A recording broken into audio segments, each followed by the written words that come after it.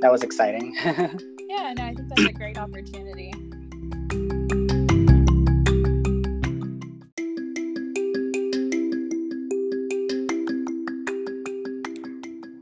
Hello, podcast listeners. This is Victoria, your co-host, and I am here this week to introduce the guest, which is Dr. Bailey Peck, and she is a medical science liaison at Takeda Pharmaceuticals. Her role involves scientific discussion, medical education, support of research opportunities, and addressing medically focused questions pertaining to short bowel syndrome, an ultra-rare disease state. Dr. Peck completed her PhD in genetics and molecular biology at the University of North Carolina, prior to completing a 2-year postdoctoral fellowship at the University of Michigan. Dr. Peck is passionate about engaging in scientific outreach and communication. Her activities range from co-directing Michigan DNA Day to judging Webster Elementary Science Fair. So she has some really great things to say about having a sense of scientific wanderlust and finding your passion in science. So I hope you all enjoy this conversation with Daniel and Dr. Bailey Peck.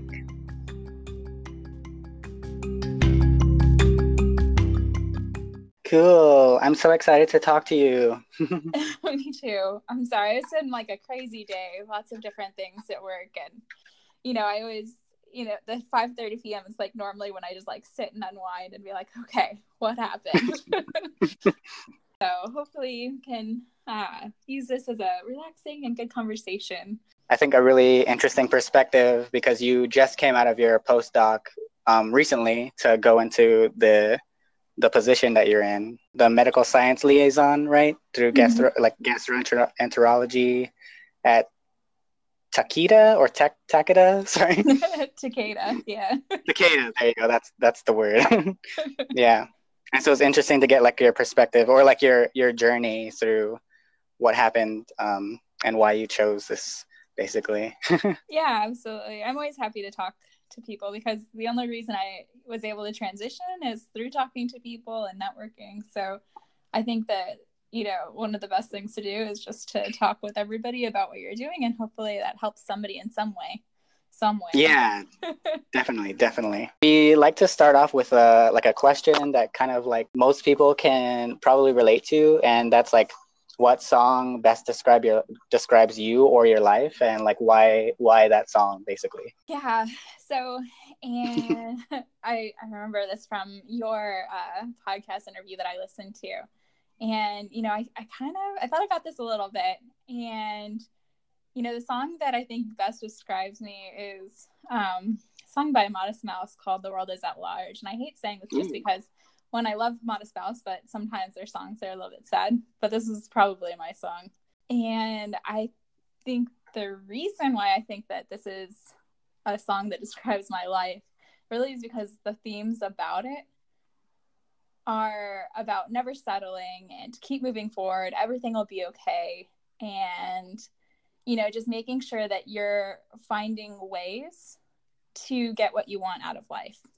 And even if you don't know what they are, you just look for them. Yeah, that's a really good message to like go by, not just like through hard stuff, but also like through like even the good things, like to basically be the best that you can be and go where you kind of like want to go and see what happens.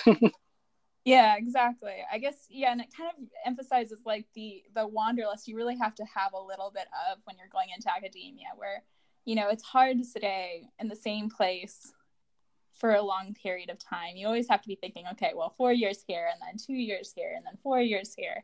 And it's a constant movement in academia, and you have to be okay with that. Yeah, I think that's something also that people might overlook or might not think about when they're thinking about academia.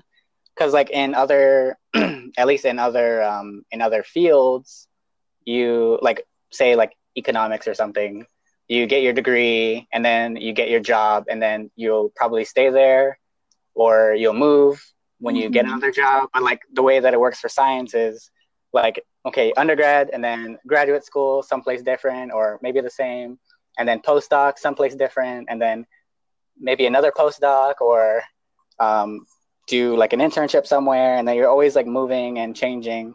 And that's something that people need to remember or keep in mind when determining whether or not they want to do a PhD or academia in general. Because then even sometimes, like this happened to my PI before I joined the lab, but and this also happens to a lot of other PIs where they're like housed here and they are basically here for like 5, 6, 7, maybe even 10 years. But then at some point they'll like move on, either like to better, like for a better position or like maybe better facilities or something. And like graduate students may or may not want to follow them depending on what their life situation is.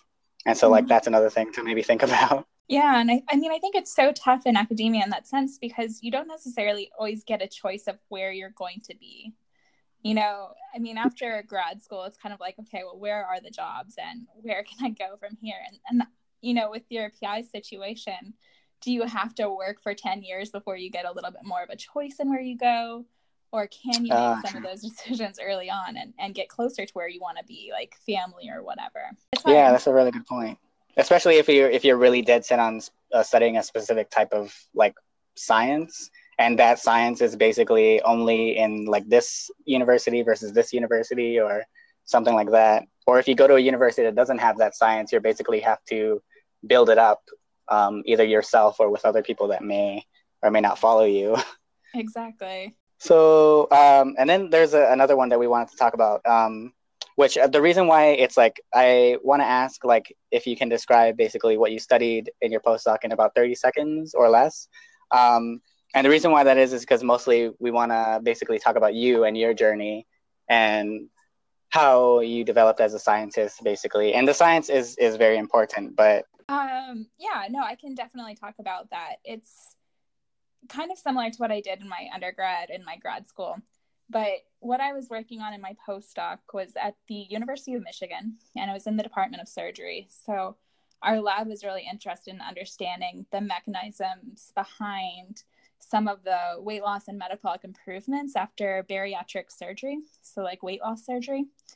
And so I was coming from my grad school role where I was looking at how stem cells are responding to environmental factors like diet and nutrition. And so in my postdoc, I applied that to a post-surgical model and tried to identify how food and microbes are communicating with the gut after surgery.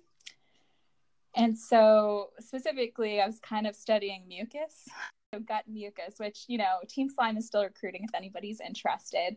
But we are looking at how bacteria are releasing extracellular vesicles or vesicles from food and what decisions are being made by the gut to basically allow those vesicles to pass through the mucous membrane and interact with the intestine. So that was my research in a nutshell. Microbes are a very big thing right now. Yeah. Microbiome and stuff like that. Yeah, so I mean, I think it's relevant, but we don't know very much about it at all. So yeah, super important work, which is interesting because like I know there's like basic science and translational science, but I feel like all like basic science I like to call discovery science because like you discover like new and interesting things that people may not know about, and it's really exciting to kind of like, as a scientist, it's really exciting to like kind of like figure something out and know something that maybe like no one else knows. And then it's super exciting again to share that information to other people and see their excitement in learning this new information. Yeah, I mean, absolutely. I think that that's like kind of the joy of science, right? Like it's not, I mean, some people definitely get enjoyment just from like the actual lab work, but I think the best part of science, and probably why I went to a communication type job, is telling people about it because it is cool. It's fun. Yeah, it actually leads into my next kind of question, which is like, where are you from? And then like, how has your life from maybe your home influenced your career choice, if it has? Yeah, and I wasn't quite sure where you're going to go with this question, but you know, locationally I'm from Colorado, but I think the best answer for that particular topic is mostly just like, I'm from my family. And in terms of like my family, we have this like generational emphasis on education. So, my grandmother immigrated to the United States from Paraguay to pursue a college degree. And, she, went as far as that she could and then got married and really instilled that same emphasis on education into my mom. And so, there's just been this overall goal in my family to really just pursue the highest education that we could. And then my father, similarly, he was an Army brat. So he actually ended up starting college very young. And he did this through a summer program where he went and studied lasers at the University of Southern California in his junior year. And they basically just asked him to stay on and finish his project and finished high school while he was still in college. And so there's just kind of been this emphasis of just go and figure out what you can learn. And then after that, you can determine what you want to do. And so, that's kind of the reason why I was like, well, if I don't know what to do, I'll just, keep on learning as much as I can. That's a really interesting philosophy, because no one in my I'm a first generation college student. So basically no one in my family knew how to navigate college applications and stuff like that. So my mom was basically okay, you do what you want to do and you learn what you have to learn, and then if that turns into a viable career, then basically go for it. Yeah, I think that's a huge challenge. My significant other also is a first generation, and he just really struggled with learning even just how to apply to college, how to get the funding to do college, things like that, where, I really benefited from having, parents that did have that experience and were so involved just in terms of the application process for me. They were the ones who are okay, well, how do we apply for funding and what grants can we apply for? And I don't know, it's a completely different world if you have no familial experience with it. It's hard. I think it's really amazing that, you did that and were able to get as far as you did, because it's hard. Yeah, and then I do appreciate the fact that this has become more of a, I would say maybe common thing, where there are resources available for students who do come from backgrounds that are first generation college students, so that they can get some help or the resources that they need to basically try to navigate those obstacles. So that's something that I think is really interesting, in terms of not just as time goes on, people are realizing that there are certain groups that need more help versus, but there's also where I come from, a small island, and people basically never leave the island, or they'll leave only if there is a extenuating circumstance or something like that forces them to leave. Going to college, first of all, was an interesting navigation, but then after that, going into grad school, where basically nobody on my island could determine what's going to happen next. It was a little bit scary, but it was also super exciting to me to kind of navigate this kind of field of unknowns. Mm-hmm. No, I think that's so true. I guess also just having the ability to communicate so easily, even this, the app that we're using, Anchor, I feel just having the access through the internet to find these resources, to talk with people, it's improved so much in the last, 10 years that, I think that a lot of these barriers are coming down a little bit more. And hopefully, just connecting with other people who are having similar experiences is able to, I guess, help anybody who wants to make the transition do it. Yeah, that's the main point of the podcast, is to try to help people see that there are people like them or similar, and kind of let them know that they're not alone, basically. The next question I wanted to ask was about what you're doing now, basically, and what is maybe a typical, I don't want to say typical, because I know things change on a daily basis, even with all most jobs, but what is basically what you would do as a medical liaison for people who maybe don't know what that is or what that means? So yeah, it's going to be different no matter what company you work for, but so I'm a medical science liaison, which it falls under careers in medical affairs, which if you think about a pharmaceutical company, they're typically divided into two main branches. One is medical affairs, and then the other is commercial. And commercial are the ones that are involved with selling a drug, whereas medical are involved more with like the scientific development, knowledge, clinical trials, that type of thing. Mm-hmm. And so my role as a medical science liaison is essentially an outward face of the company. So I interact primarily with the physicians and other healthcare providers in the field, the experts. And in my position, and again, this is going to be different no matter what company you're in, but I do a lot of like scientific engagement. So talking with experts, figuring out what they're thinking about in my disease area, and also addressing any questions that doctors have about how a certain product works and adverse events, safety, that type of thing. And then separate to that, I also get to work with physicians who are thinking about running their own clinical trials. And I basically work with them to learn about applying for funding through our company. So it's like kind of like a program officer that you would see at the NIH, if you're more familiar with that, is part of my role as a medical science liaison. But otherwise, I kind of just connect people within the company, externally and externally, internally. You did your PhD and then you did a postdoc and then you went into this field of communication, science communication, or kind of like people to people. But like, I was wondering, like, how did your PhD or postdoc kind of help you, like with what you're doing now? Yeah. And I mean, I think it's helped a lot. So the people that become medical science liaisons, because they're interacting with the scientific and medical community, are typically thought of as experts in their field.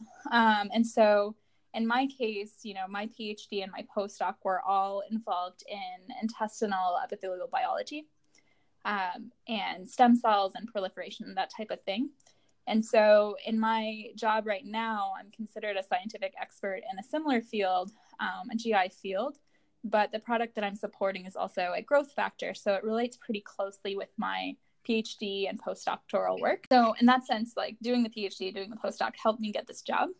But the other aspect of, doing the PhD and postdoc is that a lot of my job is keeping current on the literature. So I do a lot of reading. I have to analyze any data that's coming in and kind of figure out what it actually means and how I can communicate that. And a lot of these aspects of my job, I learned, doing my PhD, going out and giving presentations, symposiums, lab meeting, that type of thing. And so all of those same skills are kind of translatable into what I'm doing now.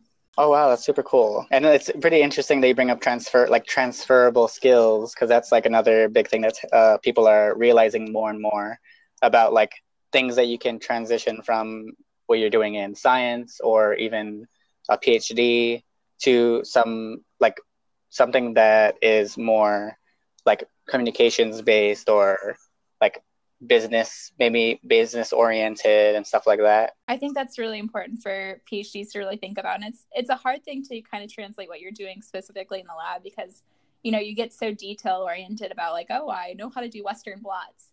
But like you have to be able to describe that in a way that applies more broadly and is more realistic when you're thinking about transitioning, if you are thinking about transitioning. Great advice.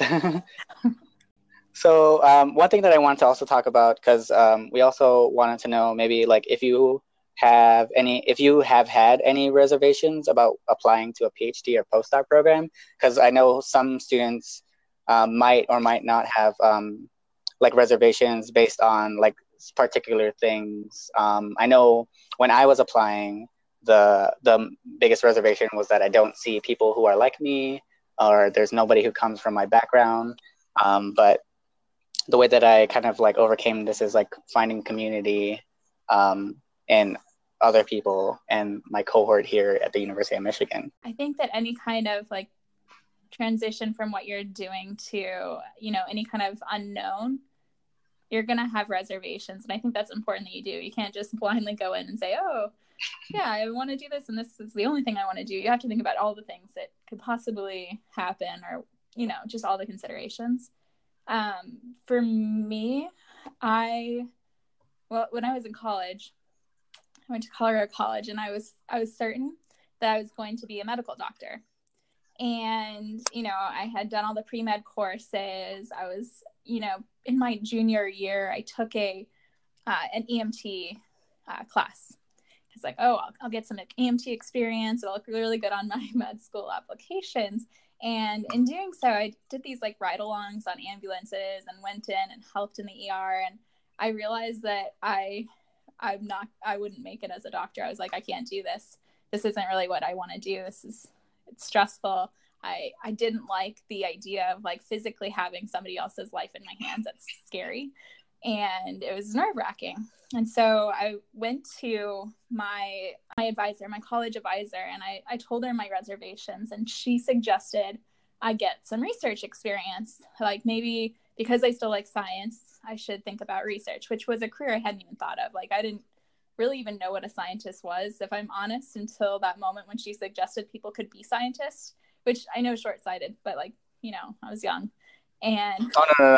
It's like completely normal. I find that like a lot of people when they are like growing up or like even in college, like people don't know like that science is like being a scientist is a viable career. I didn't like even know my professors were scientists. Like it just didn't even cross my mind. That's also very true. I didn't know that either. I was just like, okay, like science, like how do I make money, or like how do I get a career out of this? Like I'm not Dexter from Dexter's Laboratory or Jimmy Neutron, you know? Exactly. I was like completely blindsided by the suggestion, but like she told me to apply for REUs, the research experience for undergraduates through like NSF and like other programs for college students to get research experience.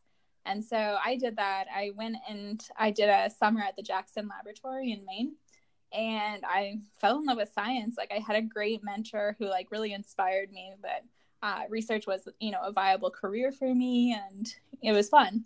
And so after that, I went back to school and basically had to change around what I was doing with my life since I was no longer thinking med school.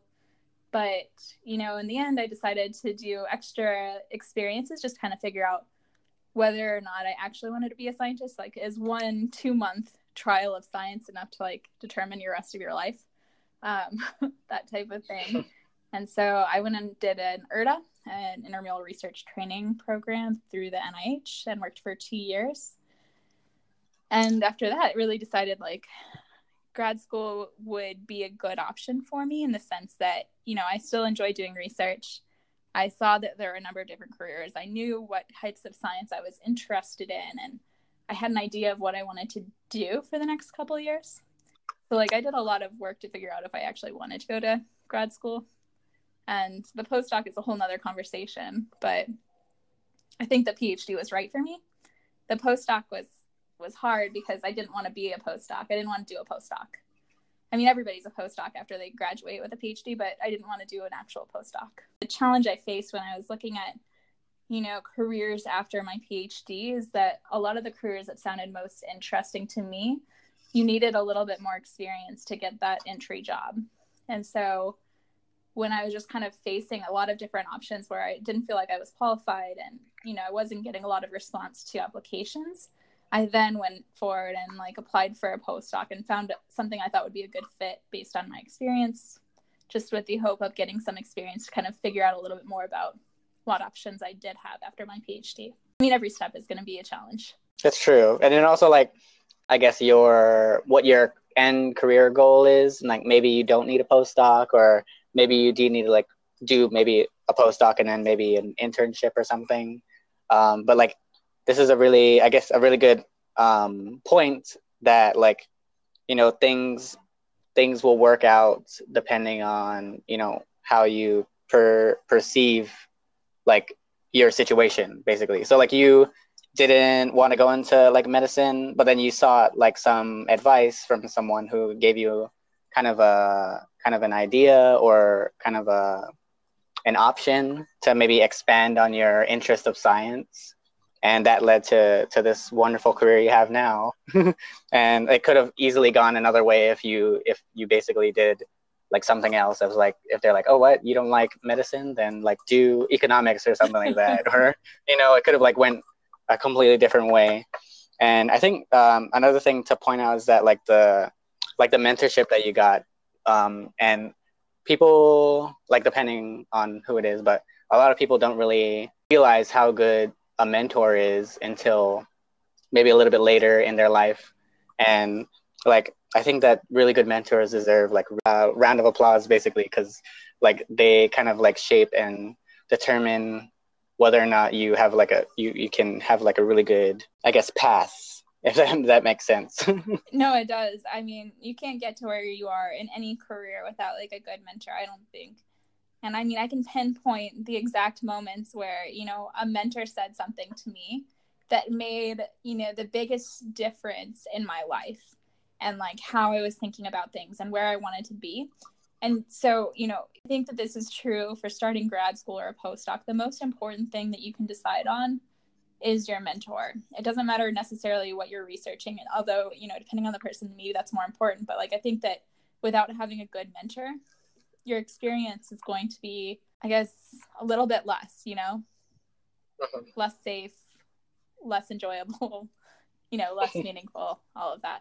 That's awesome that you say that, because I was, as I was bringing around the student who is interested in the University of Michigan, I was basically telling him what you just said and letting him know, like, yes, your project may change, people in the lab may change, but like the one most likely constant is going to be like your mentor or PI, because unless like they die or they move, which is an unlikely circumstance or somewhat rare, but when choosing like a lab or an environment, determining your success is like your mentor, unless like you can be very successful even if you have a bad mentor, but you can work a lot more at that. It's going to be that much harder just to get ahead. Yeah, you're going to work harder for it. And then also, like, I feel like there's just uncertainty. You know, I have friends who are not necessarily in the best place with their mentor. And it's just like every day seems like a constant fear and stress and worry about like what the mentor, what the lab environment's going to bring, just because they don't have that same support that you would have if you had a good mentor. And, you know, grad school is one of the most challenging things that anybody can enroll in. And without having somebody who you know is going to have your back, who's going to be standing there with you, who's going to be like supporting you and also fighting for you, like making sure that you have those opportunities, that you're being acknowledged, that you are, you know, being put up for the various awards, whatever thing that you need to get on to that next stage in your life, without having somebody who's there for you, really believing in you to survive in grad school. Yeah, I guess that already goes into like my next question, which is like if you have any advice for someone thinking about what you're doing right now. So being a medical liaison, science liaison, someone who is maybe doing their PhD, like what would you kind of let them know? I mean, so I guess my advice about mentors, you know, applicable to like everybody. Yeah. But in terms of like getting into an MSL position, a medical science liaison position, I think the most important things that you can do are to network. So go and talk with people, do informational interviews, because most of my job is networking. And then the second aspect of it is just like becoming an expert in your field, making sure that you're having that clinical experience, that you're able to talk to doctors, that you are becoming more respected for what you do and what you know. And then going to conferences, doing presentations, speaking, because a lot of my job is like oral presentations and talking with people and networking. But so all of those things that can demonstrate that you can do these aspects of the job are the unteachable things, essentially, if that makes sense. Yeah, that makes a lot of sense. And it's very good advice. Like, what is your favorite thing to do outside of like work?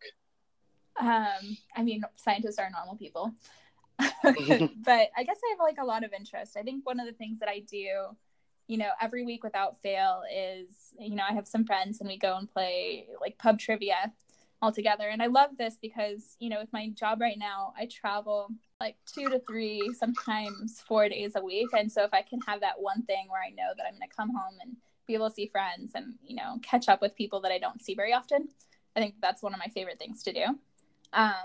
But other things I do, I play yoga, we play board games. I have 2 dogs, so a lot of my life is spent around, you know, walking them, going and playing at the park with them. I mean, I feel like I have a normal life, although it's been a little bit busy since this transition. So I'm still working on my work-life balance. And is there anything that you want to tell other people, either in general, projects going on or anything you want to maybe advertise?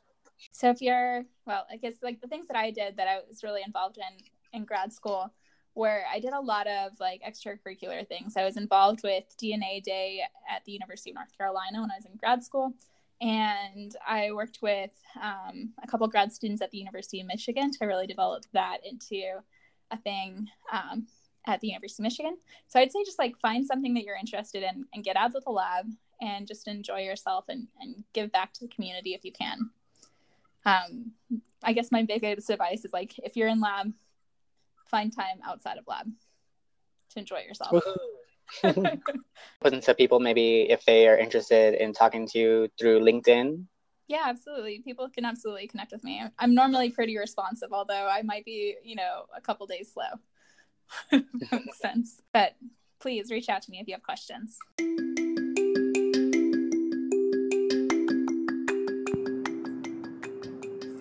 Thank you so much for listening to our podcast episode.